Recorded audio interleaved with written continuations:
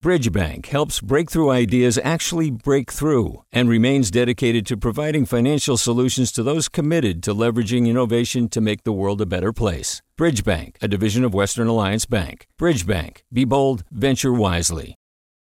Hey, it's Avery Trufelman, host of Articles of Interest, and I've got to say, I've been a fan of KQED ever since I was a little kid, and I would come out to San Francisco to visit my grandma. It was just what we'd always turn on every time we got in the car, every time we were making dinner and turning on the radio. It was always KQED.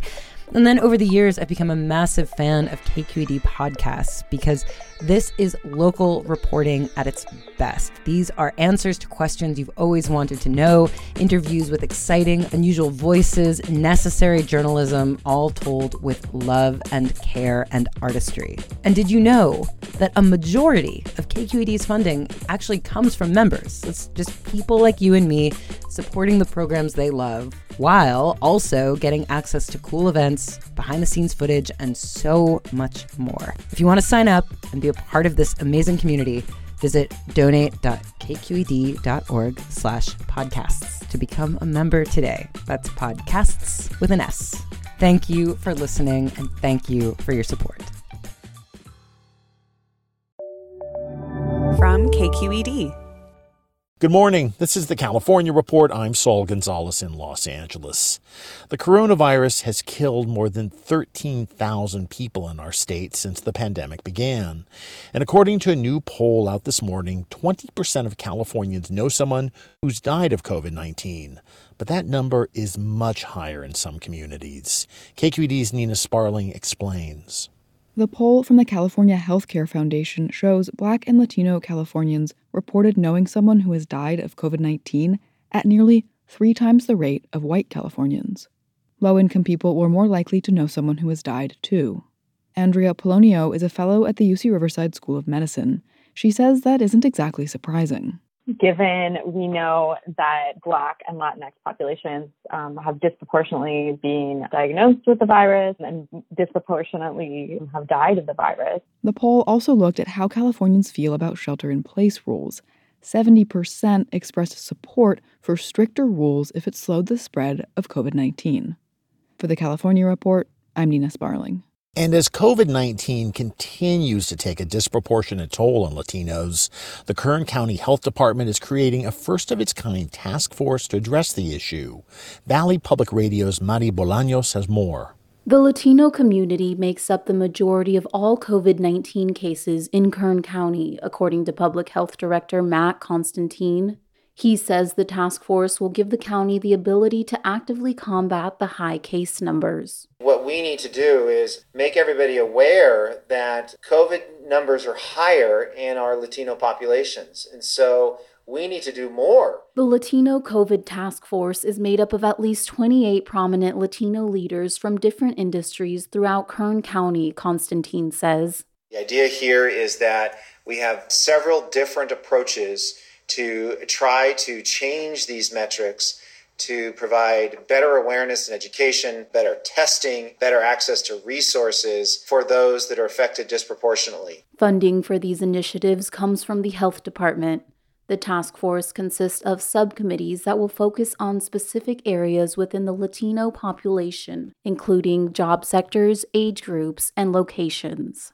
For the California Report, I'm Madi Bolaños. Some positive numbers in California's fight against the coronavirus.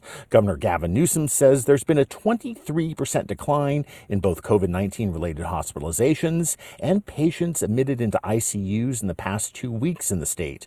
The statewide positivity rate also fell this week to 5%. That means of all the tests administered in the state, just over 5% came back positive. But Newsom cautioned against pandemic complacency, especially as we head into flu season. And that's why it's more important than ever to be vigilant as we work through the next few months, work through this flu season, what we call this twindemic, the COVID-19 now meeting flu season. The governor says California is also ramping testing back up after a fire-related slowdown. Let's turn to the weather. Much of California is going to bake over this Labor Day weekend because of a heat wave in the forecast that's expected to break records and make things feel miserable across the state.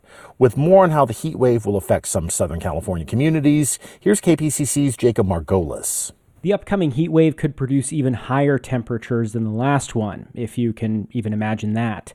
Ryan Cattell is a meteorologist with the National Weather Service. He shared more details about what some Southern California cities can expect. Woodland Hills will be pretty close to 115 degrees for a high on Sunday. Burbank, close to 110. Even downtown LA most likely will be above 100 degrees over the weekend. All of this extreme heat is a major public health threat, as those without adequate air conditioning struggle to cool down. It's possible that we could see an increase in hospital admissions for heat stroke, cardiovascular, and respiratory issues. The heat also brings an increased risk of wildfires, which you should really try not to start while celebrating Labor Day. California's firefighters, and the rest of us, really need a break. For the California Report, I'm Jacob Margolis in Los Angeles. The state's power grid managers are preparing for increased demand because of the heat wave by barring utilities from any planned maintenance outages, so there's enough power for customers. Although no flex alerts are currently planned, utilities are asking people to save energy. Here's Pacific Gas and Electric's Jennifer Robison. We got a great lesson in the heat wave a couple of weeks ago about the power of conservation. Everybody really stood up and conserved and helped us get through that event with minimal impact to our grid. And you can help save power by setting air conditioners so they start up at a slightly higher temperature and not using major appliances like washing machines during the day. Hi, it's Terry Gross, the host of Fresh Air. We bring you in-depth, long-form interviews with actors, directors, musicians, authors, journalists, and more. Listen to our Peabody Award-winning Fresh Air podcast from WHYY and NPR. Hey there, this is Brittany Luce from NPR's It's Been a Minute. KQED's podcasts like The Bay, Bay Curious, Mind Shift, Right Nowish, and more all tell the stories of the Bay and beyond with reliable, human-centered journalism. They aim to inspire, make you think, entertain, and expand your understanding of the place you call home. Here's how you can support podcasting at KQED. Showing your support is easy, and you can join Brittany in supporting KQED podcasts too at donate.kqed.org/podcast. That's donate.kqed.org/podcast. California wants the US Postal Service to roll back changes that have led to mail delays. Those changes include removing mail sorting machines and limiting employee overtime. Attorney General Javier Becerra says California is joining a group of states to file a preliminary injunction to reverse the changes while a related lawsuit moves forward. We want to make sure that the U.S. Postal Service is not violating the law, that the Trump administration isn't trying to tamper with the mail. The injunction asked the court to reinstate the status quo prior to the changes.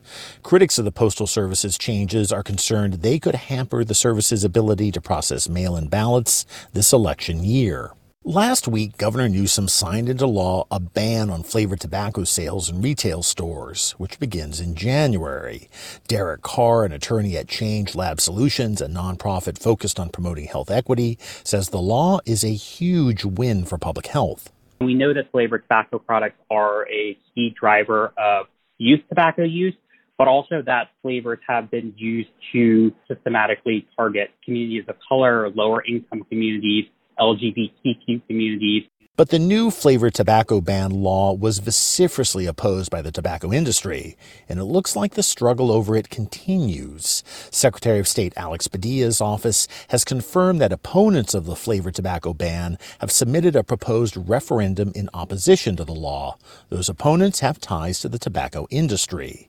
If the referendum opposing the flavored tobacco ban qualifies for the 2022 ballot, it would suspend the law until voters weigh in. It's also another example of an industry turning to a referendum when it doesn't get its way in the state legislature. One anti-tobacco activist called the move a, quote, despicable tobacco industry ploy. Let's turn back to the coronavirus. Most students in the dorms at California State University, Chico, have until Sunday to find a new place to live. This comes after an outbreak of the coronavirus on campus. Now, one student is wondering if staying at the university for online classes is really worth it. KQED's Michelle Wiley reports. When 18-year-old Katrina McGuire moved into her dorm at CSU Chico in mid-August, she was looking forward to the traditional college experience. Her final semester of high school had been interrupted by the pandemic. She ended up finishing the school year from her home in San Francisco's Sunset District that she shares with her parents and 5 siblings. And it's a tight squeeze. I don't even have really a functioning desk. She was ready to have her own space. So McGuire was excited to be one of the students allowed to move into the dorms. Then, just 1 week after classes started, university officials announced that students needed to move out because of the outbreak. So I was a little bit like, how am I going to move, by Sunday? Like, is my mom going to be able to come and get me? Like, the possibility of an apartment. In a Zoom press conference, university officials said they'd followed all the state and federal health guidelines when reopening, like limiting in-person classes and enforcing social distancing and mask rules. But cases in the county were still going up.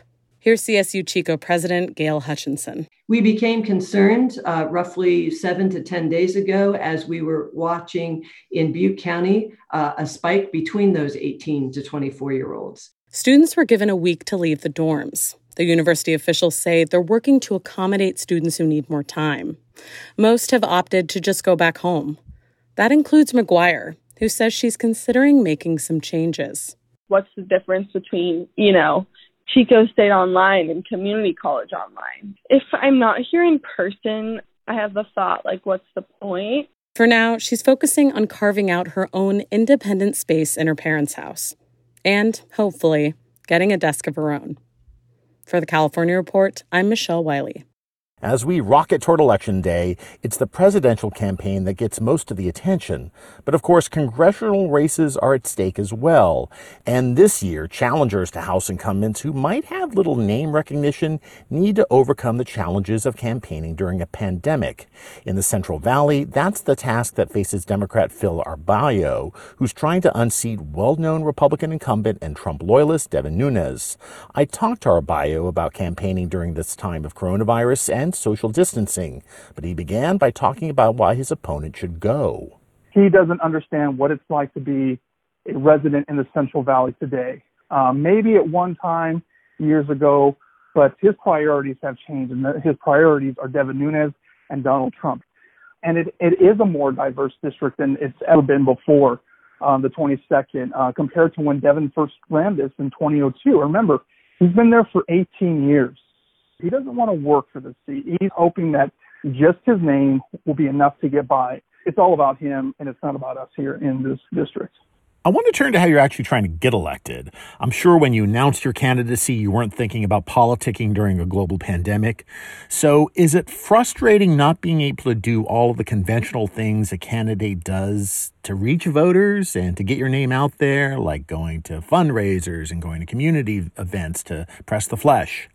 It's been tough. It's been difficult. It's been a grind. But we've been able to, amass a digital presence. I think we're over 230, close to 240,000 followers and supporters on Twitter. We are, our ads are all over Facebook and Twitter as well.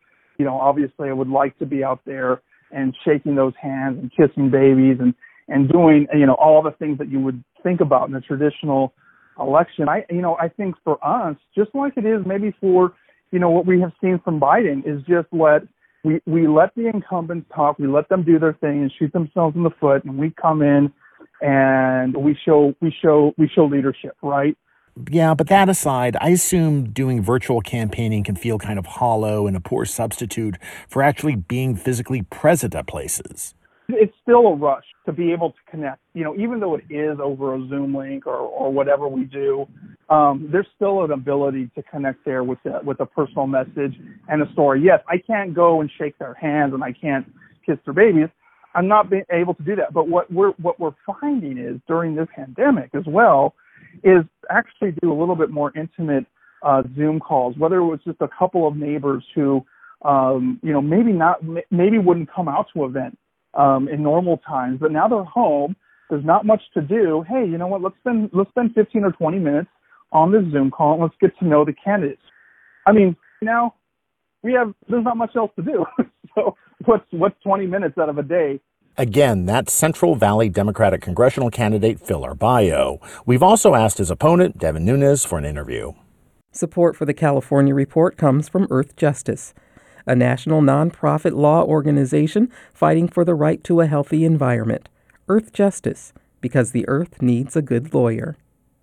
The James Irvine Foundation, committed to a California where all low-income workers have the power to advance economically.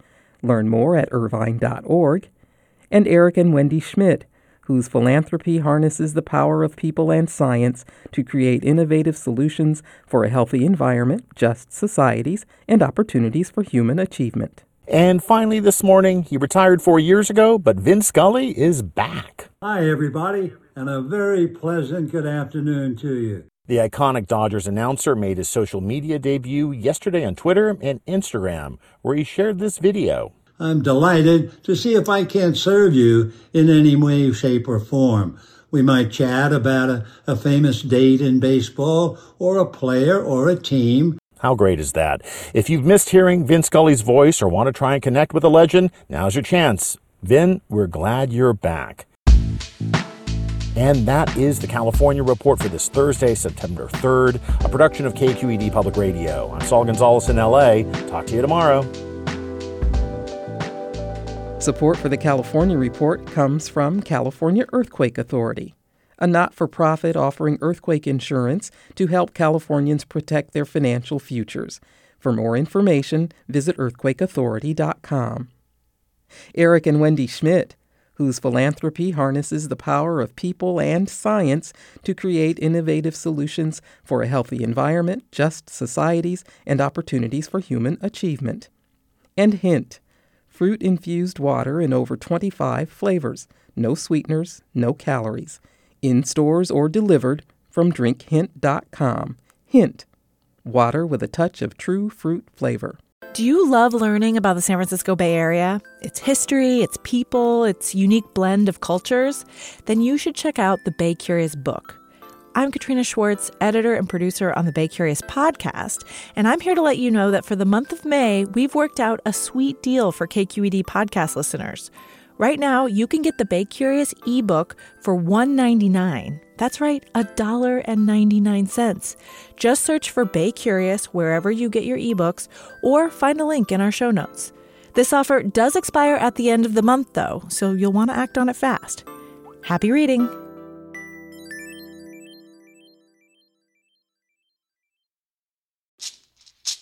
Hey, it's Glenn Washington from Snap Judgment, and if you love what you're hearing, and I know you love what you're hearing, please consider becoming a KQED member. You get special access to cool events, behind-the-scenes footage, and so much more. Plus, you'll sleep better at night knowing you did your part for the community you depend upon. It's in you. Please be in it. Visit donate.kqed.org/podcasts to sign up now. That's podcast with an S. Thanks.